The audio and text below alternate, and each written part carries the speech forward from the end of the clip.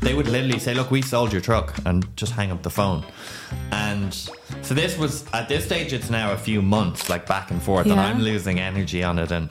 And are you crying into your pillow totally, every other night? Depressed. Are you totally I've spent every penny. I've told everyone of this weird adventure where I'm going to like bring this truck back and open this. At the time, food trucks weren't really a thing here, you know.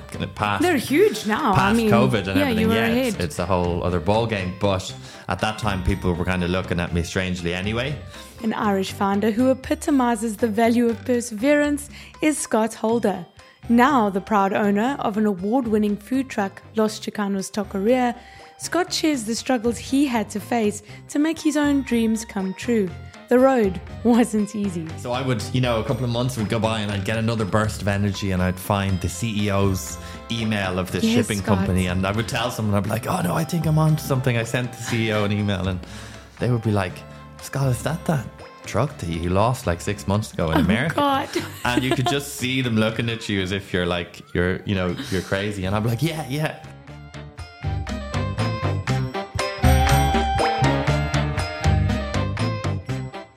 It's been a while since your nomadic days. It has indeed. Has been a while. You're now 35 years old, am I right? You're 35. That is correct. But when you were a young 21, you were not as settled. No, definitely not. But it gave you quite an extraordinary career. I mean, you've worked restaurants all over the world, Michelin star, and now we're on to a taco truck. The taco truck. The taco truck, The fucking taco truck, if I might, because what a nightmare. But we're here now. How did we get here? What was the journey through the culinary arts? Take us through the nomadic chef's life. Yeah, I think bringing up that age of 21...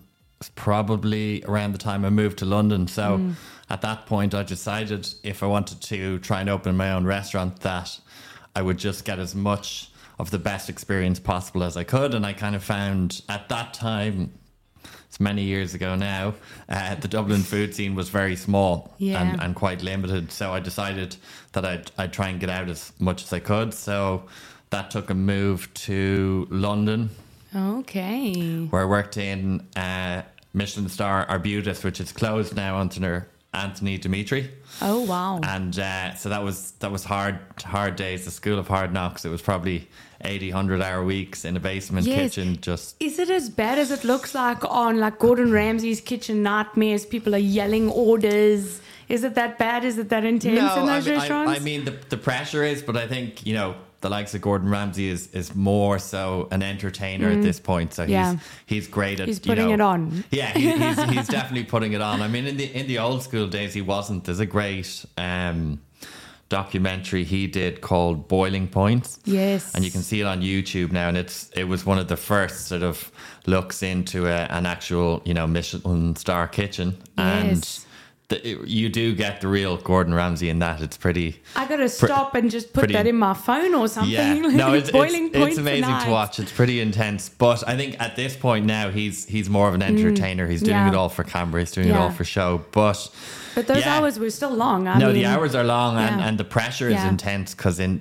that kind of an environment in a Michelin star kitchen, everything has to be perfect all the time. There's no off days. There's no off plates. There's no... so yes. Yeah, the stars were earned. I mean, rightfully so. The stars were earned. Like a diverse range of experience and different cuisines and things like that. And then when I moved back to Dublin, when I moved, it was kind of the recession here and, everybody was emigrating. And then when I came back, the boom was back and it was like you couldn't even afford to, rent an apartment in town, let alone open up a whole restaurant. Well, still not, apparently. Yeah, exactly. So I was kind of faced with a bit of a dilemma where I had this dream to open up my own place and use all that experience I had spent so much time going and getting. So the food truck scene is huge in the States, and I really love that kind of street food concept. And you had amazing chefs doing amazing food out of trucks, which was, abnormal here. It was always in a restaurant. So the idea came about to go and get one of these trucks. And in the US, they're very different. They're much larger, like everything is there. And they're square. So in Europe, they're all rounded in the corners and they're smaller. So they're just not as good for building kitchens. They're used for sort of UPS or postal trucks, DHL over there. So I just took this journey. I went over to LA and I spent a couple of weeks there because I had friends there, and just kept trawling through yards looking at all these trucks and trying to find one that had... Before you continue here, I've got to get into this, because honestly, if you go onto the Los Chicanos website, and now guys, I am going to read, so bear with me. Scott flew to LA to find his food truck. This is on your About Me page. Sure.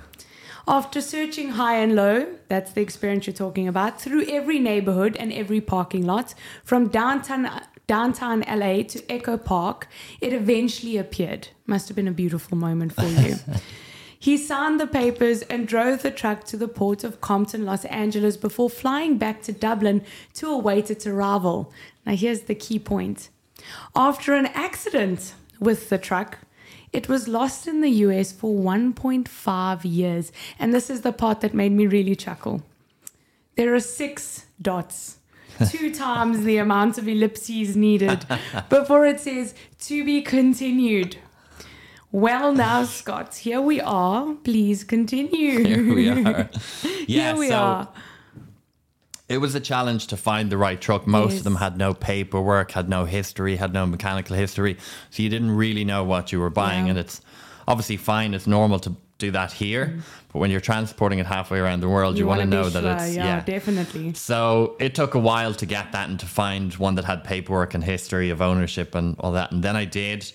And so I got a mechanic's auto appraisal. So he came out and spent 3 hours looking at it. And he's like, yeah, look, this thing good nick. You know, you should go ahead and buy it. So I did that. Drove it down to Compton, where the port is, and did a stack of paperwork like a book. It's not easy to get it's fine to transport a car over because they fit into shipping containers, but this is roll on, roll off. So it has to be... It's actually on the back of our screen here, guys. I wish you could see it. I'm going to put some up on our social media, I think, if you would allow me to display. It is gorgeous. Thank you. It's truly beautiful. It didn't look that good when I bought it. Yeah. It's really a work of art. It's modern art on a truck. But it's fucking huge. It's huge. Yeah, it's 24 foot long, I think. It's about 8 foot wide. It's wider than, vehicles here. I think it's bigger than the flat I'm renting. But yeah, so it came with its challenges, exporting it from the States to the UK and then me getting it over here. Big stack of paperwork, and the guy that I organised to do it said, yeah, I do this all the time, don't worry about it, it's easy, and sent him the measurements, everything, and we went through it even before I bought it. Flew back to Dublin, and then I get a phone call to say, look, I'm really sorry, but the price has tripled that I told you. And I had already borrowed everything I could. I was totally in debt. Made deals with the devil at this stage to get every this penny, money. on a chef's income. So I was like, look, I don't have anything left. Like, I can't afford that. You said, we made an agreement, signed paperwork and everything. Anyway, he basically found out that if he got it picked up on a flatbed truck and brought to Texas, that it would be the same rate from that side of the water. And technically you would buy a truck from the East Coast to ship it to Ireland, but the condition of them there is so much worse. They're all rusted from the weather. Whereas in California, they're in perfect condition. And because I was buying quite an old truck, because I didn't have the money to buy anything newer, that was the way we went. And so anyway, it was simple enough. Got it picked up in a flatbed truck, driven to Texas. Then I got a call about a day or two later, and it's like, listen, this is the truck driver. And he's like, your truck is stuck in reverse. It's on top of mine. We can't get it off. And you got to get down here, or it's $100 a day storage. $100, and you know what kills me is you've actually done the due. Yes. The word is lost on me. Due diligence. Thank you so much, Scott. You've done it. You did the measurements. You checked out the mechanics of the freaking thing. You did it all. You really did. You ticked all of the boxes. And here we are at $100 a day, additional 3 times extra potentially to pay. In the middle of Texas somewhere, I've spent every penny I have, so I can't, It's truly a monument to anything that can go wrong in founding a business. Fucking probably will. It will go wrong on you, and so far south. So now you've got it there. It's stuck in reverse, so they can't get it off the flatbed. They can't even get it off. So they're making it out as if it's our problem. So we let them know, it was fine when you picked it up. It was, and we checked it out. We have this mechanics all appraisal to prove that and everything. God. And obviously this battle ensued of no, it's your fault, no, it's your fault. But we found out later from the place in Compton where they picked it up that his winch was broken. So if you can imagine, my truck is 24 foot. His is absolutely massive, and he couldn't winch it up. So he just kept revving it, trying to get it up a huge ramp. And I've done this. I've put that truck on a flatbed truck, and it's not an easy process. Particularly because it's bigger it's than most Dublin flats. So anyway, we found out that his winch was broken, and he revved it so much that smoke was coming out of the engine, and he welded the clutch packs together. So naturally, we argued this case, but over the course of, say, a week of back and forth phone calls and emails and trying to get in touch, they're like, well, now it's $700 storage you owe us. Meanwhile, the truck is broken, obviously, and we have to fix it because we can't ship it while it can't drive. So this goes back and forth for a couple of weeks, and now it's building up to thousands of dollars. They're still denying any, involvement. We've now got, I think it was camera footage of him. Like, how did you get the camera footage? From Los Angeles, from where it was picked up from that shipping. Who was watching this process happen? That's a useful bit of footage. Yeah, well, it didn't really do much, because essentially what started to happen is they would just hang up the phone on me, and they would literally, in America you can lien sell some property to recoup a cost. You can't really do that here, but they would literally say, look, we sold your truck, and just hang up the phone. And so this was, at this stage, it's now a few months, like back and forth, and I'm losing energy on it. And are you crying into your pillow every other night? Depressed. Are you totally I've spent every penny. I've told everyone of this weird adventure where I'm going to bring this truck back and open this. At the time, food trucks weren't really a thing here, They're huge now. Past COVID and everything. Ahead. It's a whole other ball game. But at that time, people were kind of looking at me strangely anyway. So I would, a couple of months would go by, and I'd get another burst of energy, and I'd find the CEO's email of this shipping company, and I would tell someone, I'd be like, oh no, I think I'm on to something. I sent the CEO an email, and they would be like, Scott, is that truck that you lost like 6 months ago in America? God. And you could just see them looking at you as if you're like, you're crazy. And I'd be like, yeah. And they'd be like, I think that's gone, man. Because they're telling you that they've sold it. I think you should move on from that. And so anyway, I would just keep at it, but I would lose hope every once in a while, and a month would go by with nothing, and then I'd call the guy and whatever. And do that thing where you walk into the shower and just start crying with the water because no one can see your tears, kind of thing. And so eventually I just kept at it and kept sending them, like the amount of emails they have, I'd say, is obnoxious, but I would find any email I could, and I would email that person and call another person and try and just pester them. And eventually, I think I sort of wrote a fake solicitor's letter from my bedroom at the time, and basically said that I was suing them, and I included all the information and the proof and everything. And I still remember I got a call from the claims department in Los Angeles, this guy called Rashad, and he basically said, look, Scott, I've been sent your email, I've looked through all the paperwork, and I've found your truck. It's in this warehouse in Galveston, Texas, and we'd like to come to an agreement. Yes. And so they wiped the entire storage fee, and they got a flatbed truck to pick it up and bring it to a mechanic.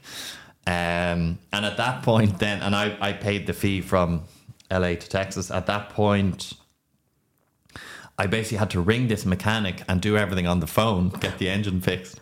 And I had to tell him, if anybody comes to take those keys, do not hand them over. To shove it. and then I got a shipping company in England to take over all the paperwork and to ship it, through them, and just kind of ditch this other company. So, my God, that was a year and a half where it was gone and lost. They basically told me to fuck off multiple times, hung up the phone. So you bluffed the shit into getting your truck back. Did you write the solicitor's papers yourself?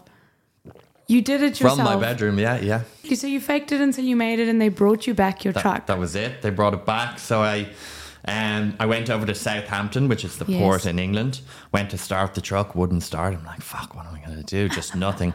So I called my uncle at the time, who was over there, and we went down, got a truck battery, got it started, but none of the lights would work, wipers wouldn't work, anything. Come on. So we managed to get it going. And in England, they're more strict. In Ireland, with like lights and things like that, they'll pull you over for tail lights and stuff. So we had to get his friend to drive really close behind us and use his brake lights from the car. And he had to just kind of watch the truck to figure out when we were braking.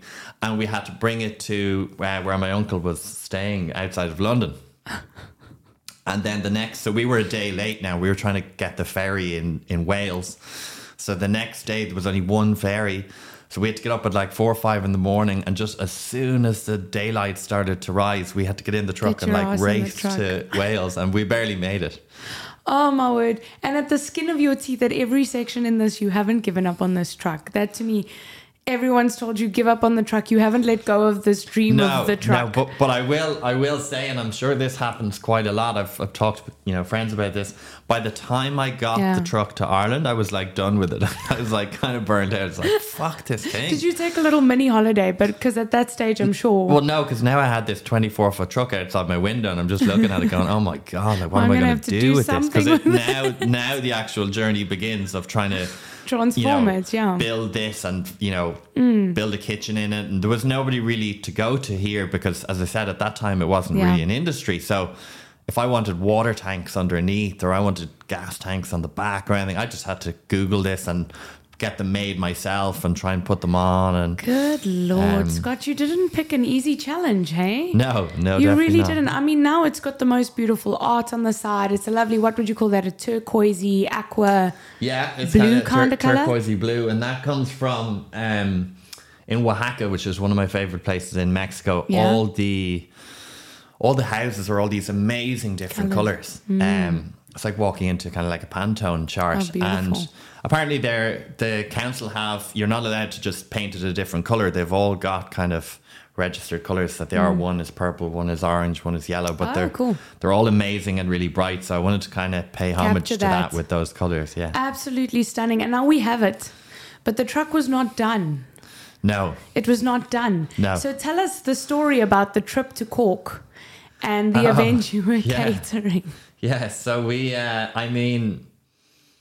kind of have a friend of mine who's a founder. We often talk about that we're constantly, like, we call it putting out fires, and we're constantly dealing with these kind of major problems or crises. But the more you do that, the smaller things just don't affect you as much. Yeah, lovely. So, that's the positive from it. But I was driving down to an event in Ballymaloe in Cork. It's this famous cookery school. Okay. And we were going for a busy weekend, and so we had the truck full of like thousands of euros worth of food, and me and my chef were driving down. Weekend, a great one. And it's just packed with everything you need. The biggest challenge with the food truck is it's like moving house. People move house once and they're like, fuck, I'm never doing that again. That was so stressful, right? Let's just stay here, But it's like moving house every week. Like, you've got to pack everything. You've got to label everything. God. You've got to be like, you can't forget anything. You can't be halfway down to Cork. Going camping with my grandmother. You know that woman who wants to go camping, but she's got to bring fucking everything. Now you need a special dishwasher to go in. Oh, God. Yeah, but at least she knows to bring everything. You see, and you can also choose prepared. to leave her behind. She can join the truck. Yeah, she sounds pretty good. She's also great at getting that shit in there. That's the other story, But you can't leave, be halfway down and realize, we forgot this piece of equipment or anything. Not in the truck. It's it is hard work, and you're moving everything from prep kitchens in and out and all this. But so once you get done with all that lifting, you get on the road and you hope this thing won't break down. So it's probably 3 hours normal drive to Cork, but in that's probably like 4.5. It's a bit slower because it's, there's such a weight in it. And it's carrying how much? I mean, my God. So it's like we left late and it's about midnight and we're driving down this dark road in Cork with no street lights. And I'm with my Mexican chef at the time, and I just start hearing this noise like da-dunk, da-dunk, da-dunk, da-dunk. And I'm like, oh God, we've got a burst wheel. You wish. A burst tire, yeah. So now it doesn't have a spare. It didn't come with a spare tire like a normal car. So anyway, I get out. I've got my phone on my torch on my phone, and I walk all around the truck, and everything's fine. I'm like, okay, must have been something else. So we start driving along again, and it just starts getting worse. It's like dunk, dunk, dunk, dunk. Oh no. So I get out and I look around, and then I get under the truck and I'm looking, and I just look at one, because I'm looking at the wheels, because I'm like, surely there's like, there's something in the tire. because of the way the noise was coming. And I look at, and I just see that the whole metal wheel was cracked right in half. And but it was there's two on either side at the back, and it was the inside one. So I'm just like, right, okay. I don't know what to do about that. Yeah, so I'm trying to figure it out. It's like midnight. We're in this dark road. Oh, no. And also the problem is the fridges are full of food. So you can't, you've got to plug in on your, they stay on while we're driving, but you can't just hang around for too long. So and you can't leave it on because the battery will now also run flat. What? Sure. So I basically said to my chef, I was like, look, it's only like 20, 30 minutes to Ballymaloe. Let's see if we can make it. So we headed for Middleton, which is a little town on the way. And we sort of took a bit of diversion just in case. And it just starts getting worse and worse. No. So we pull into a petrol station that was closed. And I don't even know if he can drive a car, but he's certainly never driven this truck, right? So I get him into the driver's seat and I'm like, look, just press the pedal a little bit. Oh, no. I'm going to lie under the back of the truck away from where it was driving to see this wheel rotating to see if it's like safe. And I seen it going round, and it was going round okay, but it was really starting to split. Ooh. Like literally, cracked in half. So I'm like, fuck it, we can keep going for a few minutes, at least to Middleton. Because the other thing was, you can't leave a truck like this on the side of the road, or you'll come back and, something will happen to it. So we got as far as Middleton, but at this point, the wheel basically started turning sideways. Ooh. So it was nasty. So I called every breakdown assistance company in Ireland. No, actually, sorry. First I rang, so I was looking at it and I'm like, right, there's two wheels here. If I can get this one off, can I push the other one in, screw it on and drive it one wheel? So I rang my uncle who's kind of been one of my anchors through all this. That's the second time you've called it. We're going to have to shout out. What is his name? Sean Cunningham. Oh, Sean. Thank you, Sean. So if you're listening. He helped me with most of the build on this. He put the skylight in and everything, and he's really into cars and stuff like that. So please continue. I rang him at about 1 a.m. and I'm like, Sean, I've got this situation. And I'm like, technically, if I can get that wheel off, can I push the other one on and push the studs right in and drive on one wheel? And he's like, yeah, technically, if you're willing to do it, you can. So I was like, okay, that's the plan. So I rang every breakdown place. And once you start telling them it's a 24-foot truck in Cork, American truck and it's a particular wheel, it's a 12 stud rim, they're kind of like, no, we're actually closed. Yeah. Even if they were open, they're now closed. Yeah, we're not. So we tried for 3 hours. One or two of them said they would come and never turned up. Oh no. It's now 3 a.m. and I'm like, look, we gotta What time was the event? The event was the next morning, the next day, probably the next afternoon. Okay. So it's 3 a.m. and I'm like, look, we basically had to make a call. So we called a taxi. We took all the food out of our fridges and started loading up this taxi. And I could see the taxi dropping down with the weight we were putting into it. Like, I didn't even tell him really what was in all the containers and the buckets and stuff. But it was like putting a load of people into the boot of his car. Oh, God. I can only imagine what that taxi driver's thinking in that moment as well. Like, what has this guy got? So we drive down to Ballymaloe, and I had rang ahead. One of the guys is really sound there, and they had fridges ready for us. So we put everything into fridges. I went down, I got about 4 hours sleep, and I got up the next morning and I managed to convince a guy to cut the wheel off with an angle grinder. Oh, Jesus. And so we cut it off. I've got a great picture of it somewhere. Oh, we'll have to share that too. You must share with me, please. And then he pushed up the wheel on one side, and then I'm like, I gave him an extra couple of quid, and I'm like, look, will you drive behind me till I get to our location? So I drove all the way with one wheel on one side. And we managed to, we as usual then, we turned up, we made it all happen. Nobody ever knew, nobody ever kind of knows of how you just about made it. And we served everyone had a great time.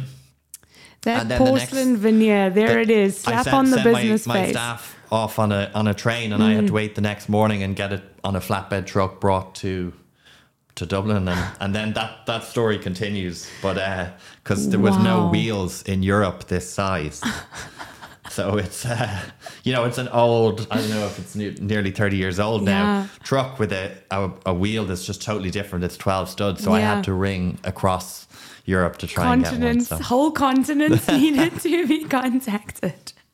But I mean, we must give the truck credit where it's due. It is stunning, and you've just finished up St. Paddy's, that That's right, event yeah. with it. You also, which was very, very cool, by the way, were invited by the Mexican Embassy to do their Independence Day event. Now, I think that's like a really huge, flaming recommendation. Yeah. That the Mexican Embassy calls on you for your tacos here in Dublin. Sure, yeah, no, that was an amazing moment, because I think one of the biggest challenges for me was trying to take someone else's culture and, you know, open it and make sure that we paid homage to it and make sure we respected it and it was authentic and the flavors and the recipes, and that, you know, there's a lot of Mexican food before these days has been very Tex-Mex and very kind of fusion. I really didn't want to do that. I wanted it to be authentic. Yeah. So that was definitely a big challenge in setting it all up. And I traveled Mexico extensively, but to be invited by the ambassador to cook for a group of delegates and Mexicans on Mexican Independence Day was amazing. It was kind of, it was a nod that we were going in the right direction. And this time the wheels stayed on the bus, They figuratively and physically. So that's good. That's good. So we must give that truck credit. Sure. But you've also cooked for Russell Crowe. That's very cool. We have, yeah. That's very cool. In an upcoming movie for was it his whole cast or? Yeah, so in that whole kind of founder scenario, I was totally burnt out at the time. We had way too many events and festivals on, and it's just the nature of the beast. You just keep going. But I had a list in front of me and I could barely get it done. So I said to myself, look, I'm going to go down to the cafe, get a coffee, and then just try and figure this out. And by the time I got there, I had this email and it was requesting us to take part in this event for a high profile actor. So I kind of said, look, you know, there's no way I'm going to take this on. And but I'll ring them and I'll just find out who is it. So I rang them, and next thing they're like, look, it's Russell Crowe. I kind of said, oh God, okay, I probably can't turn this down. So it was the next day. Oh my God. So we had no staff on, we were closed, we were getting ready for another event. So I had to get everything prepared. We had to get COVID tests, you know, because movie production is very serious about all that stuff. And but anyway, it was this movie was just starting production. So it was Russell Crowe and about 15 cast, directors and producers, and they were kind of having a meeting in this really nice house up along the coast in Dublin. And it was a lot of fun. Yeah, well, I mean, congratulations on that. And you now do all of these kinds of events, and you've made it through, I feel, a lot of those big, I don't know if the fires ever really go out. No. In terms of, not really. your fire extinguisher gets bigger, But I mean, the small niggles, like you said, don't bother you as much. Exactly. And you keep moving. Yeah, you know, you keep moving. You learn and you grow with the experience, and those small day-to-day things that kind of affect most people just don't bother you as much, and you become more resilient, you're able to handle things a lot better. Okay, so what would you say from the initial truck niggles? I know you told me before when we were off mic that cork one in particular was the hardest moment. The so far the one that's blown your mind. What did you learn from that really stuck with you? I think you just learn to be resilient and resourceful and you know, really solution orientated, and just kind of sit back and try and think of, okay, you know, how can I get this done? How can I fix this? Or how can I save this? Or how can we get there tomorrow? Whatever it is, rather than focusing on, I tend to focus only about 20% of my time on the problem and then the other 80% on the solution. So I think sometimes people can just look at the problem too much, and then it becomes too big in our head and we're clouded by that. So it's really to just figure out, okay, how can I fix this? How can I change this? What can we do instead? You know, sometimes it might be coming up with a whole new method of cooking or a whole new truck or something like that for the event. So it's just kind of thinking on your feet and just looking forward. That's so awesome. But I mean, you're still in the process of founding. You founded in 2021, if I'm right. Yeah, that's correct. June of 2021. Yeah. So you're still very much still in the process of founding. Is there anything you're still needing help with, a question you struggle with yourself as a founder? Sure, yeah. I mean, one of our biggest challenges, and probably the biggest challenge with any food truck in Ireland, is consistency. It's very weather dependent here. So kind of winter is quite dead and then it's all go in the summer. So I suppose one area I'm still focusing on is kind of scaling, taking an operation that's very much dependent on you being there and systemizing that and scaling it to allow you to come out and run the business. So, I suppose everything I do is dependent on me being there. It's dependent on me driving the truck, me doing everything. But, you can't scale and you can't increase the business when you're in that. So I suppose it's trying to pull you out of the business and systemize it. All right. Well, I mean, listen, I don't honestly, as it stands right now, have an answer to help you, Scott. I don't. That's just the unfortunate truth of it. But hopefully next week we can have someone on here who can potentially help you figure it out. I'm going to put all of my efforts into finding you someone who can help you with this problem. Maybe a couple of solutions, a couple of answers, a couple of options. Sure. At least. So if you tune in next week, we'll be talking about scaling, particularly for food trucks, but scaling in general, how to scale up a business from point A, we've begun, to point B, we need to make an ass ton of profits. We need to make it a situation where we're hiring people, where we're keeping it flowing, and we're going to try and do that next week with you in mind. Thanks for tuning into this episode of Found It, a production of Factory 44, Ireland's on-demand creative studio based in the heart of Dublin. Found It is available on Spotify, Apple Podcasts, YouTube, or wherever you stream your podcasts. If you like the show, please take a second to subscribe for more episodes and join the conversation on our socials at Factory 44 Studio. If you're looking to record a podcast or are interested in becoming a member of Factory 44, book a call on our website at www.factory44.io.